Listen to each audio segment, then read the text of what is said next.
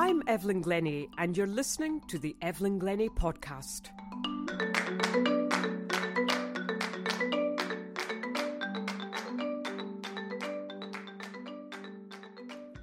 Welcome back to my podcast.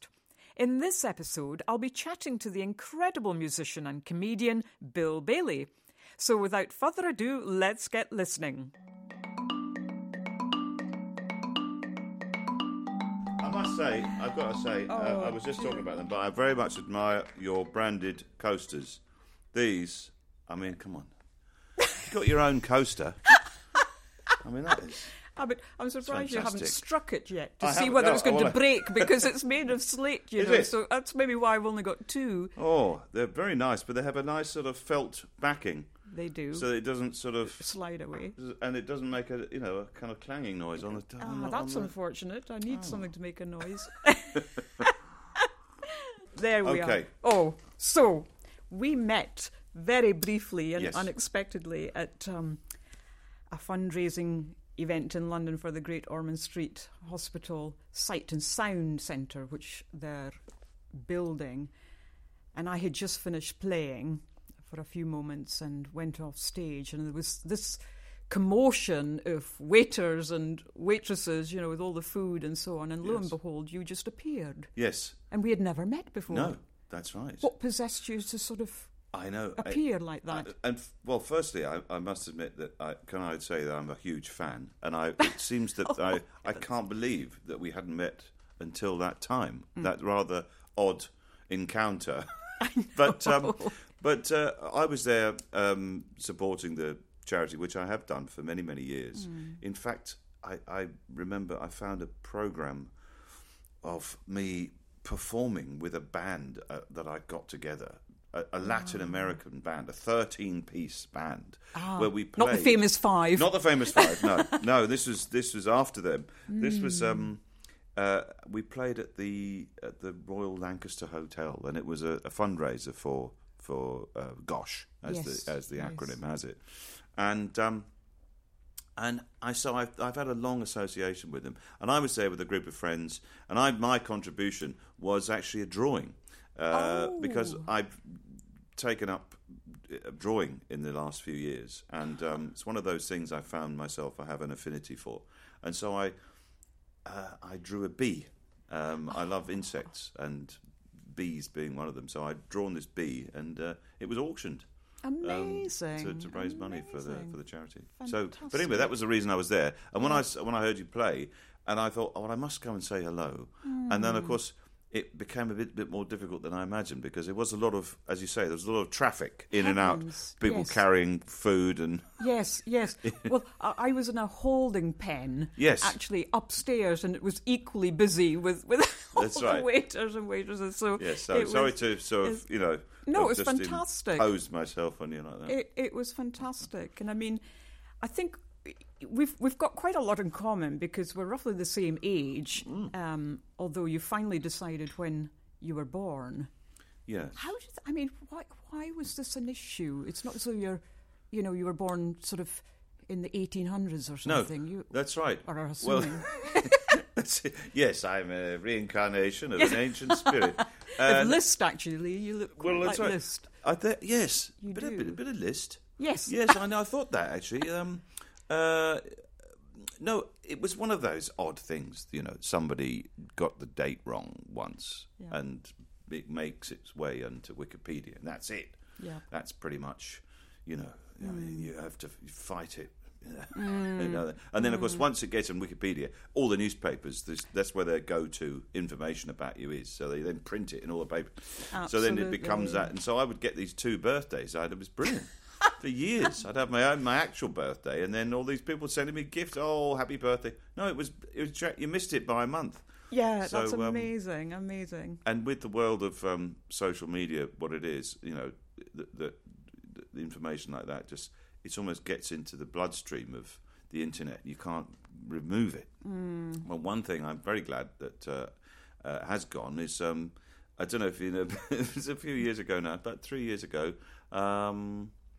It was on Twitter that I died, and it said actor, comedian Bill Bailey sadly passed away.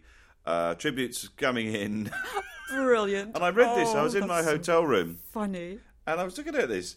And my tour manager, he called you up to check. He phoned me up. He said, but he phoned me. I said, "Are you all right?" I said, "Well, I'm not dead, so clearly I'm winning on that score." But it turned out it was a DJ in Kentucky called Bill Bailey, and it had come into the BBC late at night, and someone slightly bleary-eyed had seen Bill Bailey and just put this press release out, and then realised the mistake, but not fast enough for the screenshotters of Twitter. Yeah, and it's funny because Bill Bailey isn't an unusual name, but yet there is only one Bill Bailey. Well, there's actually two Bill Baileys. You know, the lead singer of Guns N' Roses, Axl Rose. His real name is Bill Bailey. How interesting. So there's something that... So you've never thought about going back to your original name of Mark? Mark Robert? Mark Robert. No, I mean, the thing is, it's so much part of me now, who I am, my name and my comedy is just...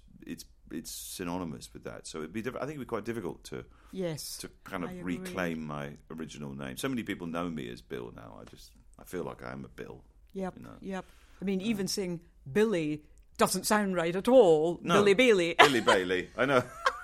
Because then you could be a man or a woman. A Billy Bailey. That's right. It could be. Yes. It could be. Yes. But I mean, when I look through, all of the things you've done, which is just absolutely enormous. I feel as though in my own situation I've been sleepwalking in comparison. No, truly, it's just so interesting. I suppose, reading about the variety of things and also I suppose the perseverance, because I think that what we have when we're standing up in front of an audience is this kind of, I suppose, resilience and toughness and in a way that's a kind of form of listening, because when you walk off stage, I don't know if it happens to you, but very rarely do I walk off stage and think, well done, Evelyn. You're always analysing, you're always nitpicking, you're always weeding at what you're doing, you're always thinking, back to the drawing board tomorrow. And I would imagine, perhaps, is that the same Very for much you? So, yes. That's exactly my own experience, and that is that I am my most forensic critic of the performance. Oh, that could have been better, I could have done that, that wasn't quite right, that joke didn't quite land. If only I'd done that later, then I could have incorporated a setup and that would have made that... all of those things happen. In fact, after a show, I often just sit in my dressing room for, could be an hour or two, making notes on the show. And I always have an audio. It doesn't matter whatever show it is, I have an audio of the show that I can then listen to and pick through it and listen to the, parts of the show, seeing if anything could be worded in a different way. Or, conversely, sometimes the routines, the words just land in a certain way that I think, that's how I should have done it. That's the way it should have been done. Somehow, something happened, like somebody shouted out and interrupted my train of thought, but then that actually allowed me to step back a bit and analyse what I was doing and kind of explain what I was saying about in a clearer way or a more succinct way. So, it never stops, really. So can you imagine, would there be a difference, do you think, that if you had to give, I'll call what you do a performance, really, but without an audience? I mean, how much are you really playing on that audience? It's that's right. Energy there's definitely... I always say that a comedy performance is it's the sum of all the parts.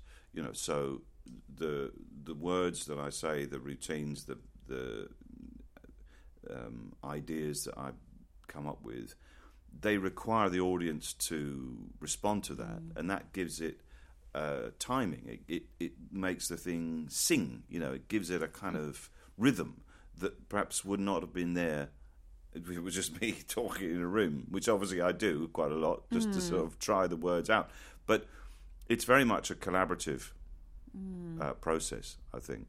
And very often I write, things will occur to me in the performance.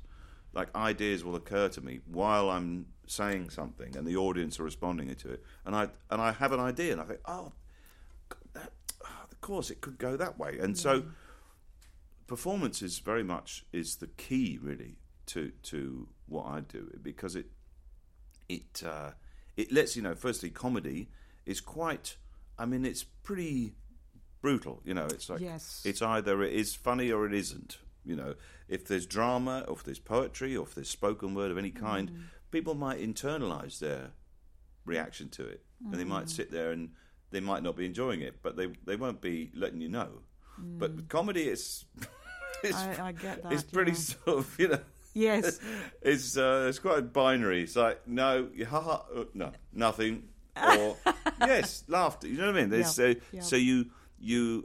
there is, and I talk a bit about this, you know, sometimes in the show, and that there's a sort of tyranny almost of the laugh with what you're talking about, because it's a comedy performance, so people are expecting to laugh, so it has to be funny. Yes.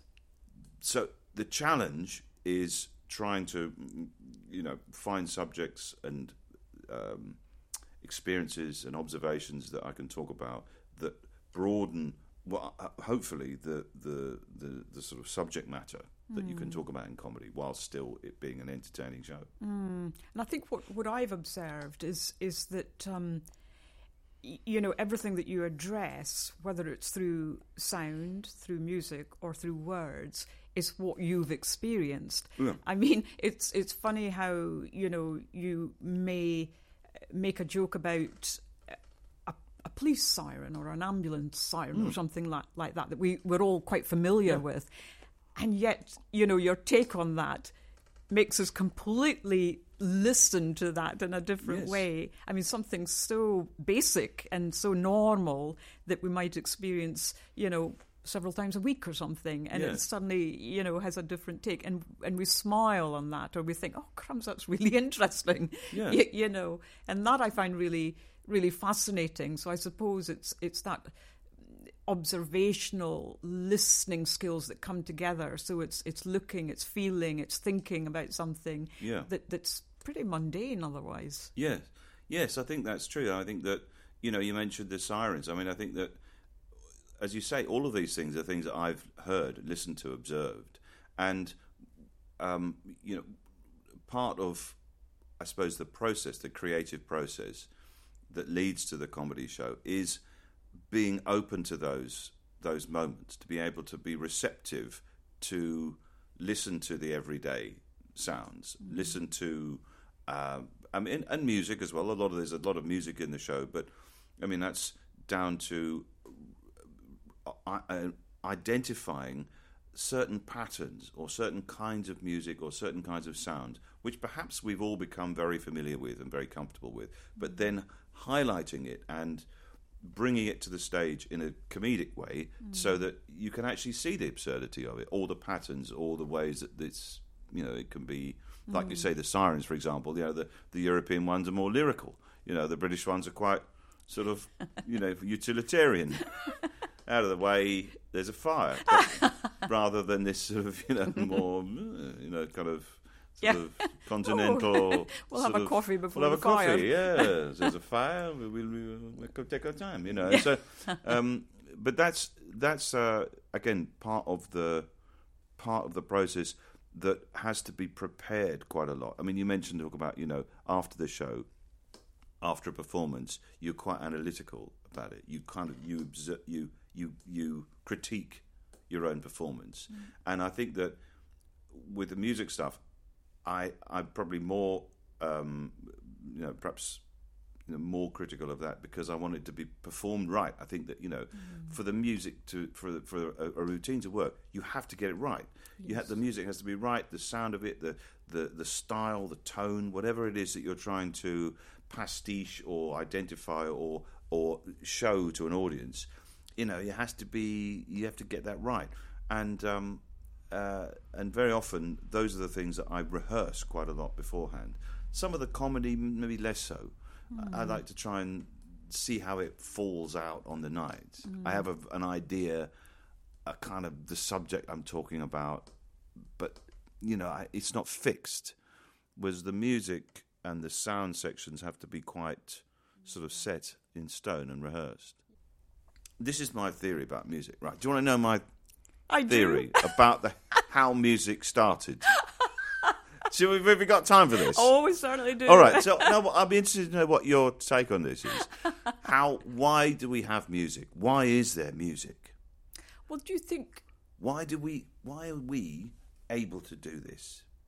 Why is it possible? But how? But do we? Well, I mean, you're so interested in wildlife and insects and birds and so on. Yes. I mean, the most musical of all are the birds, surely. Yeah. But when you think about the rhythms of insects, how they use their limbs. I mean, they're incredible drummers. Yeah.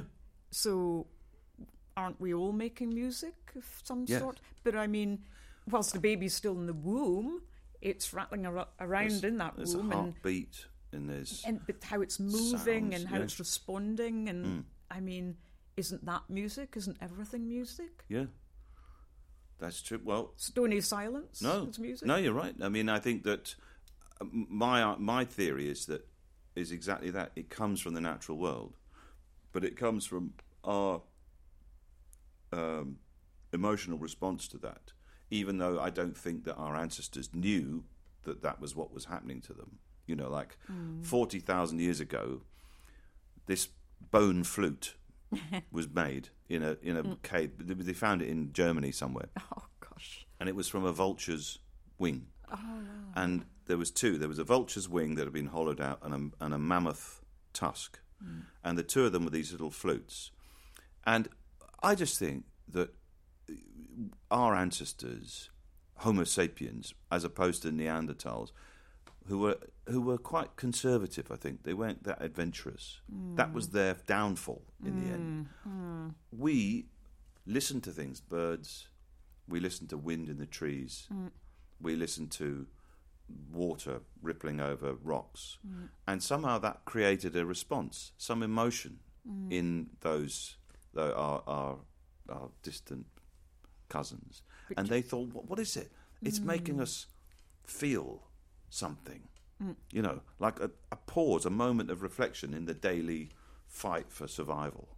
Do you think that, and I take that on board, and that's really interesting, but do you think that in the process of trying to hunt animals years gone by and the kind of physicality of that, and then perhaps the frustration of not finding something to eat, as it were, well, would there have been this instinct to then, I don't know, beat the ground or, you know what I mean, and create some sort of, get your emotion through, beating something, whether it's beating your own body, when we think of body percussion, or beating the ground, beating a stone, or something made a sound, together, something hollow. Yeah. Oh, that sounds good. Yeah. That's better than... Yeah, Og, hit that rock. Yeah. No. Hit that the one. coaster. Dong. Oh, that's it, that one. Why is it making that sound? Let's get another one. Get a bigger one. Dong. Oh, wait a minute. Before, I don't know. It's just an idea. And he's got the full... I don't know, I mean... but it's about that, I think it's about that response that we had, that we still have. Music gets us to this place, this point where we are taken out of ourselves. And I think that that's what happened to those ancestors. Something happened to them where they realised that this was just... They'd mimicked, in a way. They'd recreated the sound that they'd heard, thudding hooves of a prey, or a bird song, or wind in the trees. And they went, oh, that's great. Yeah. Do that again. Og, sing this. That's great. And then we're now, when we listen to music, when we listen to something which really gets the blood sort of pumping, that's our connection with them. Yeah. That's what it is to be human. Yes, that's really interesting. Do you think technology has changed the way that you listen? Yes, I think it has. I mean, I think that... And how you devise your performances. Yes. I mean, there's no doubt that it's made it a lot easier to sample and listen to sounds from all over the world that would obviously, in times gone by, have taken years and years of travel to create and to collect these sounds. And now we can just, get them in a moment. But maybe that's, it's a shortcut, and it allows us a bit more of a breadth of a spectrum, a palette of sound. It's never quite the same as experiencing it yourself in the room, being amongst absolutely sounds or musicians or drummers from the gamelan orchestras of Bali that I've just sat and been transported by, and so yes, it has. I think it's affected music generally. I think that the delivery method of music has influenced music itself. I think so. I mean, it appears to me as though more people are listening to music, but the feeling of music is quite a different. I mean, the physical feeling of music is quite a different thing. And I mean, when we go back and think about, the event whereby we first met, the Gosh event and the Sight and Sound Centre, I mean, the whole reason for that centre to be built is to give the kids and their families that experience, that a non-clinical experience. So rather than reading the notes on the page, they want to know the story. And I think that, finding that story when you meet another musician or another artist or just another person, it just takes on a different dimension that I sometimes feel can be missed if you're experiencing something via the internet. You're missing that gut kind of thing. Can't quite explain it really, but no, that's true. And I think that you're missing being in an audience, with people, and the sort of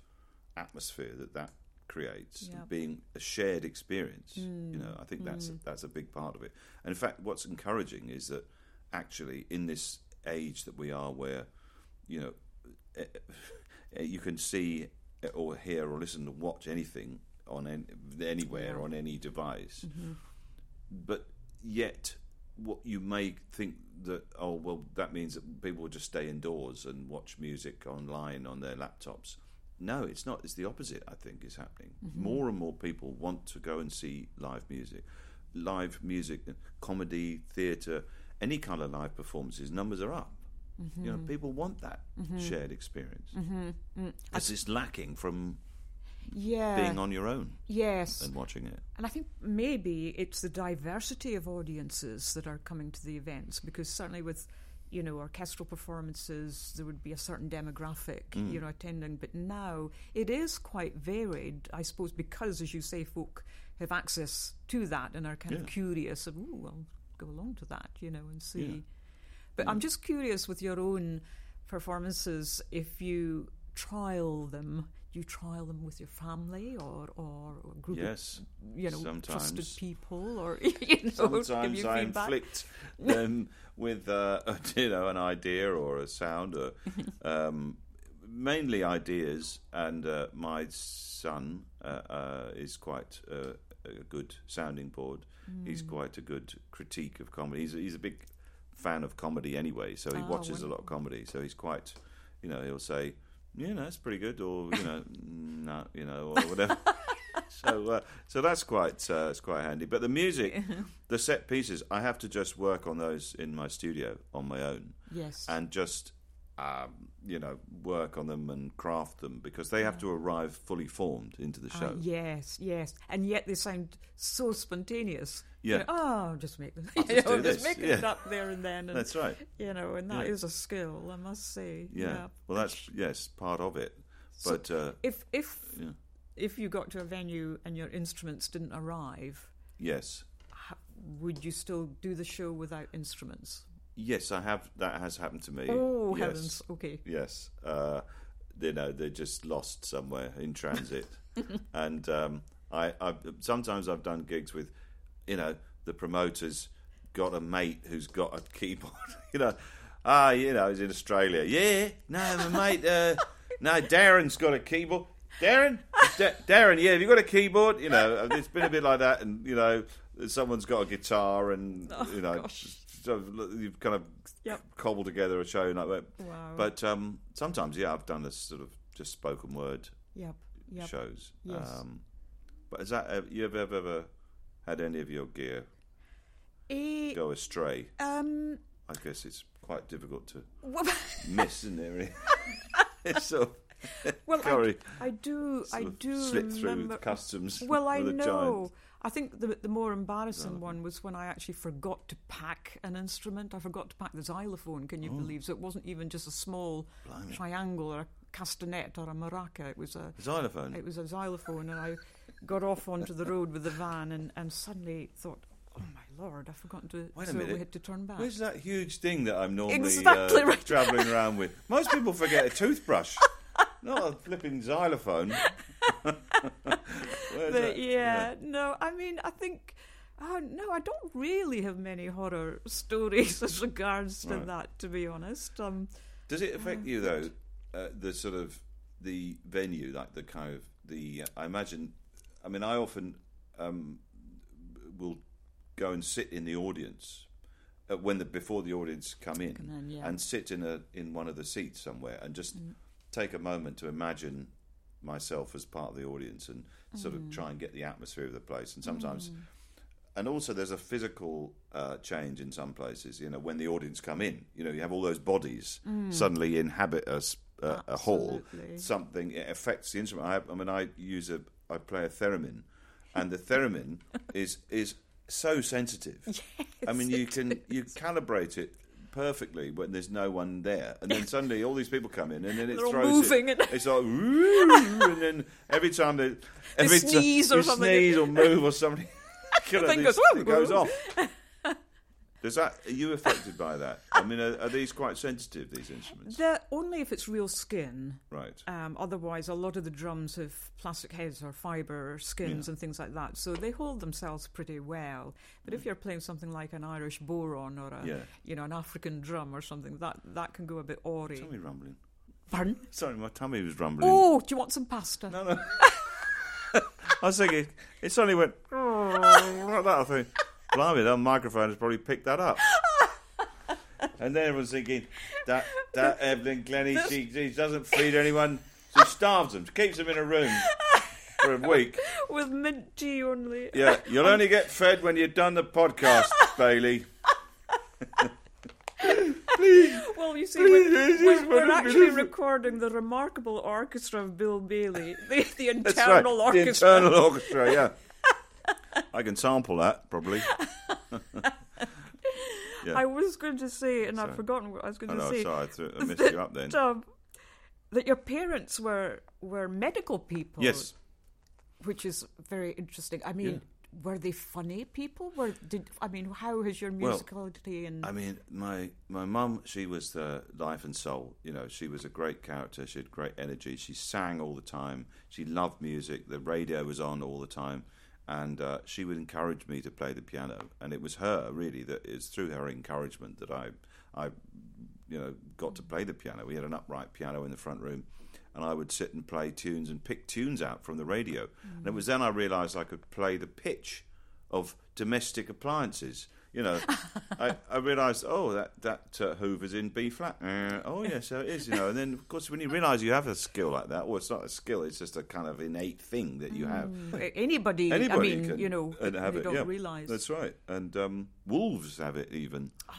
Wolves, bats, gerbils. Oh, my God. They've all got perfect pitch. Wolves, I think, is because when they howl at a different pitch to other wolves. So they form a chord.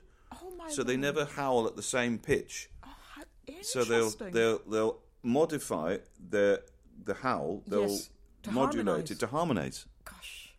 And I don't know why gerbils use it. I mean, I'm not that up on gerbils, but I'm guessing it's something to do with mating calls. You know, if you're out in the wild, you know, you need to know the and birds, of course, have it because they need to know the exact pitch. You know, that pitch is quite off. No, that's not for me. My mum was very, very energetic, encouraged me to sort of play the piano from a very early age. And my dad was he played the guitar just sort of fun. My grandfather was actually in a male voice choir, and he sang in a sort of close harmony group. My uncle sang in a barbershop quintet. Goodness! And so there was a bit of the Von Trapps around the piano at Christmas. Brilliant. And so there was music all around. It was always something that we did as a family. I guess, yeah, that's right. And you know, it was, I don't know, just something I suppose I spent hours just tinkering around on the piano, just copying things, imitating, listening to sounds, playing a lot of jazz. I loved listening to old jazz records. It was the first time that I realised the power of comedy was playing the piano. Oh, really? Was after a funeral, and it was an elderly aunt, bless her, and she was, and there was a sort of, my mother had laid on a few, sandwiches for all the relatives at the house, and so everyone was sort of having cups of tea and having sandwiches, and it was all quite sort of, a subdued affair, as you imagine it would be. And anyway, I was just a kid, I was just playing around on the piano. And I don't know if you remember the great Les Dawson. Oh, heavens, yes. Les Dawson, he had this, he'd do this wonderful routine, because he was quite an accomplished pianist himself. Absolutely. And so he would get things deliberately wrong, yes. Dun, dun, dun, and get one note slightly wrong. Anyway, so I watched this routine and copied it and learnt it. And so I played this routine while the funeral, sandwiches sandwiches were going on. And this is when I realised the power of comedy was that my dad was taking a sip of tea as some elderly relative was telling him about something or other, and he was going yes, like that. And then I just finished, clang, and he went like that, and just all his tea just spat out over this woman, and he went, "Oh goodness, I'm so sorry." And my mother. Somebody swore, which was like unheard of in our house, and then suddenly there was chaos. It's like this sort of bit of chaos had gone off. Brilliant.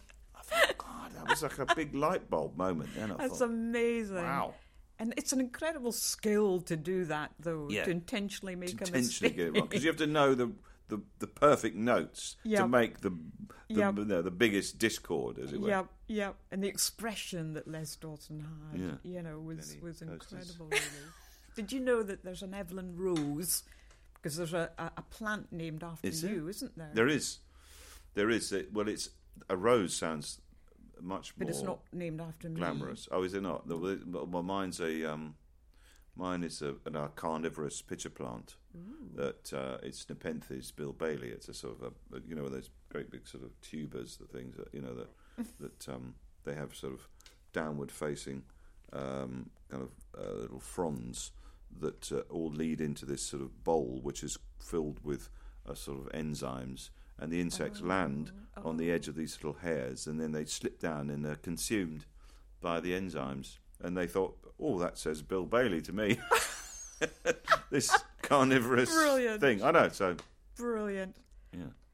But is there anything that you would imagine? I mean, one of the things I noticed is that, you're so versatile as regards to picking up any instrument and, playing that, and which is quite remarkable when you think about it. I mean, was that something quite intentional, or do you just have this curiosity? Oh, I'll try that. Is it just?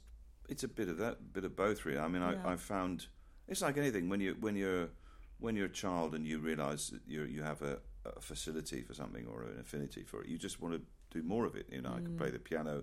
That seemed like I could sort of figure out. I went all through the grades, and that all seemed to just happen quite straightforwardly. And then I taught myself guitar, and then I realised, I can just play anything that I liked. You could noodle around and try and sort of play songs off the radio, and then I just over the years I've always seen instruments as a challenge to try and play, to master, to figure out how they work. I just like the way I like things that make different sounds, and I always try and incorporate them in the show, because I always think that what I want when people come to my shows is to see or hear things that perhaps they wouldn't necessarily hear normally. You wouldn't necessarily hear the theremin being played in this particular concert hall. You wouldn't maybe hear a log drum being played, or a hand pan, or an oud, for example. Yes. You know, you might not ever know what an oud is, yes, and you might never see one ever again. Yeah. But you know, at least you've seen it and know what it is, and it gives a different dynamic to the performance. I mean, part of it was I thought that when I first did my Edinburgh shows, when I performed at the Edinburgh Festival, I always thought, well, spoken word for an hour, it seems an awfully long time. An hour? Are people going to listen for an hour? I need to really break it up with something else. So that's really why I thought I'd better structure it into different sections. So there's a guitar section, then a spoken section, then a keyboard section, and that will then sort of give it a bit of shape. And so that's really how it's sort of become almost the template for my shows. And you sort of get the feeling that the way that you present it is that, you know, from an audience point of view, I always think, well, I could do that. You know what I mean? Yes. Which, of course, I couldn't. But, I mean, the fact is that it's done in such a way where it's almost flippant.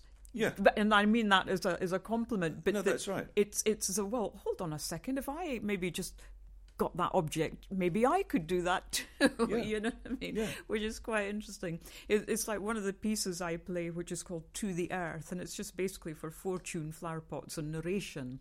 And basically the audience do kind of wonder, well, where does the musician start and stop? Where does the kind of gardener start and stop? You know what I mean? Where does the sound creator start and stop? And they think, well, I've got flower pots in my garden. Maybe I could just, you know, do that. And this piece obviously is structured, but, you know, we can all do that. Yeah. You know, it is all approachable. Yes. It is all doable. Very much so. And it's interesting you say that, because I think that I've maybe subconsciously and also consciously incorporated audiences into my show. I always want them to be part of the show, but not just in a way of like they're a passive, you know, member of the audience where they listen to the show and they go away, or even I don't want to involve them like, you know, get people on stage and try and make fun of them. I never want to do that. What I like to try and incorporate them is with sound, by getting audiences, because I think there's all these people here. You know, there's potential sound here that I can harness, not just through laughter or through applause, but because they're all here and everyone's like willing, they're all compliant. I can try and get them to make other sounds, things that you might not necessarily hear. Like I used to like getting the audience to clap all at the same time, just one clap, just in unison. Wow. And it sounds like, and I said it sounds like a giant breaking a twig. And so then I would then mime the giant breaking the twig. I go, okay, 1, 2, 3, and it just sounds, and then audiences are, wow, we did that. Yeah. How did that happen? That's like a magic trick. But it's not. It's just simple stuff. Yeah. But, you know, it's using that situation. I mean, the thing I do now, it again came out purely by accident. It was in a venue where the audience were almost sort of in an amphitheatre shape around me. So I had sort of people on three sides. And so and one of the great things about doing comedy is that, and I mean, I do cultivate this as well. Certain things are a big laugh. You think, okay, I get to the end of that, everyone's going to laugh. This one, yeah, some people might get it, but I'm going to keep it in anyway because I like it. Yeah. And so you put it in, and then you get this kind of and this is strange sort of almost like a Doppler effect of laughter going, and it sort of goes round you like this. Yeah. And so I thought, God, that's great. I said, let's try that again. I said, but this time we're going to structure it. So I'm going to count you in, and I want you to laugh like a Mexican wave, like this, and then back the other way, like that. And so everyone's sitting there, surrounded by this weird effect of laughter being sort of washed over them. Yeah. And so then I sort of said, let's do another one. So what we did a few, and the one that worked the best was expectation and disappointment. So the audience, what I got them to do was ooh, and that. And when you hear a big group of people doing that. It is just so funny. It's fantastic. It's yeah. fantastic. It's like people just, it's a sound that we all make. We go, whoa, but you hear everyone do that. Yeah. It's like, this is, I don't know, you feel part of something. Yeah. And it's just becomes greater than whatever the sum of the parts are. Yeah. And so those are the moments that I'm always looking out for. Yeah. And I suppose the lasting effect of that is that when people do genuinely at home or wherever they're at work or whatever, go, ooh, and then they'll remember, gosh. Yeah, and that's it changes their feeling towards the situation. Yeah, yes, exactly. And then using technology, I used to sample audiences. I haven't done it for a while, but I used to get a microphone and get someone just to say a sound, just any kind of sound, do, or any kind of noise, a percussive noise, and then sample it and then play tunes with it and then get other people to join in and then get the audience to sort of sing a kind of just a note that you can accompany the person with, and suddenly you can play a tune accompanied by a choir that's just come from an audience who knew, really a lot of the time people are not aware of their own abilities, Have you played a sansula? Now this is is that what that is? Yes. Well, I've not known it as that name. Do you want to pick it up? Yeah. So this is like a thumb piano. It is like a thumb piano. But it's got a skin attached. Well, it's integral to this skin, so it has a bit more resonance.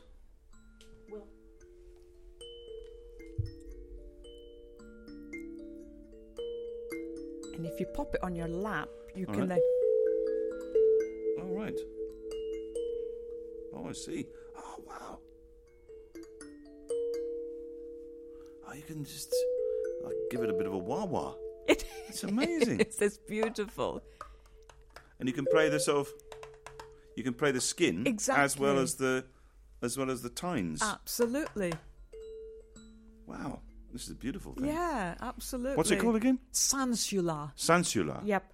Sansula. Beautiful name. Yes. Isn't it? Is this something that's available in absolutely all good percussion stores? Yes, and you can find them on the internet. Of course. If you type in Sansula, and you'll get different tunings as well. Oh, it's beautiful. It's like a little interlude in like a sort of 60s spy film. Dr. Key. Yes, exactly. It's fantastic. Oh dear. Well, I'd love to show you the instrument collection. Yeah. Would that be possible? Oh, absolutely. Oh, but I'll give you something to eat first. Okay then. No, slice of lettuce. I'll be fine. Yeah. Just a bit of lettuce. Yeah. And an olive. Just a few carrot batons. Just one olive. Thank you, Bill, very much indeed. I would like to say a very special thank you to Audio Network for supporting my podcast. Before you go, I have a question for you. If you could choose 5 sounds to be in a desert island with, what would they be and why? Share your answers with me on Twitter using the hashtag #TheEvelynGlennie Podcast. See you in my next one.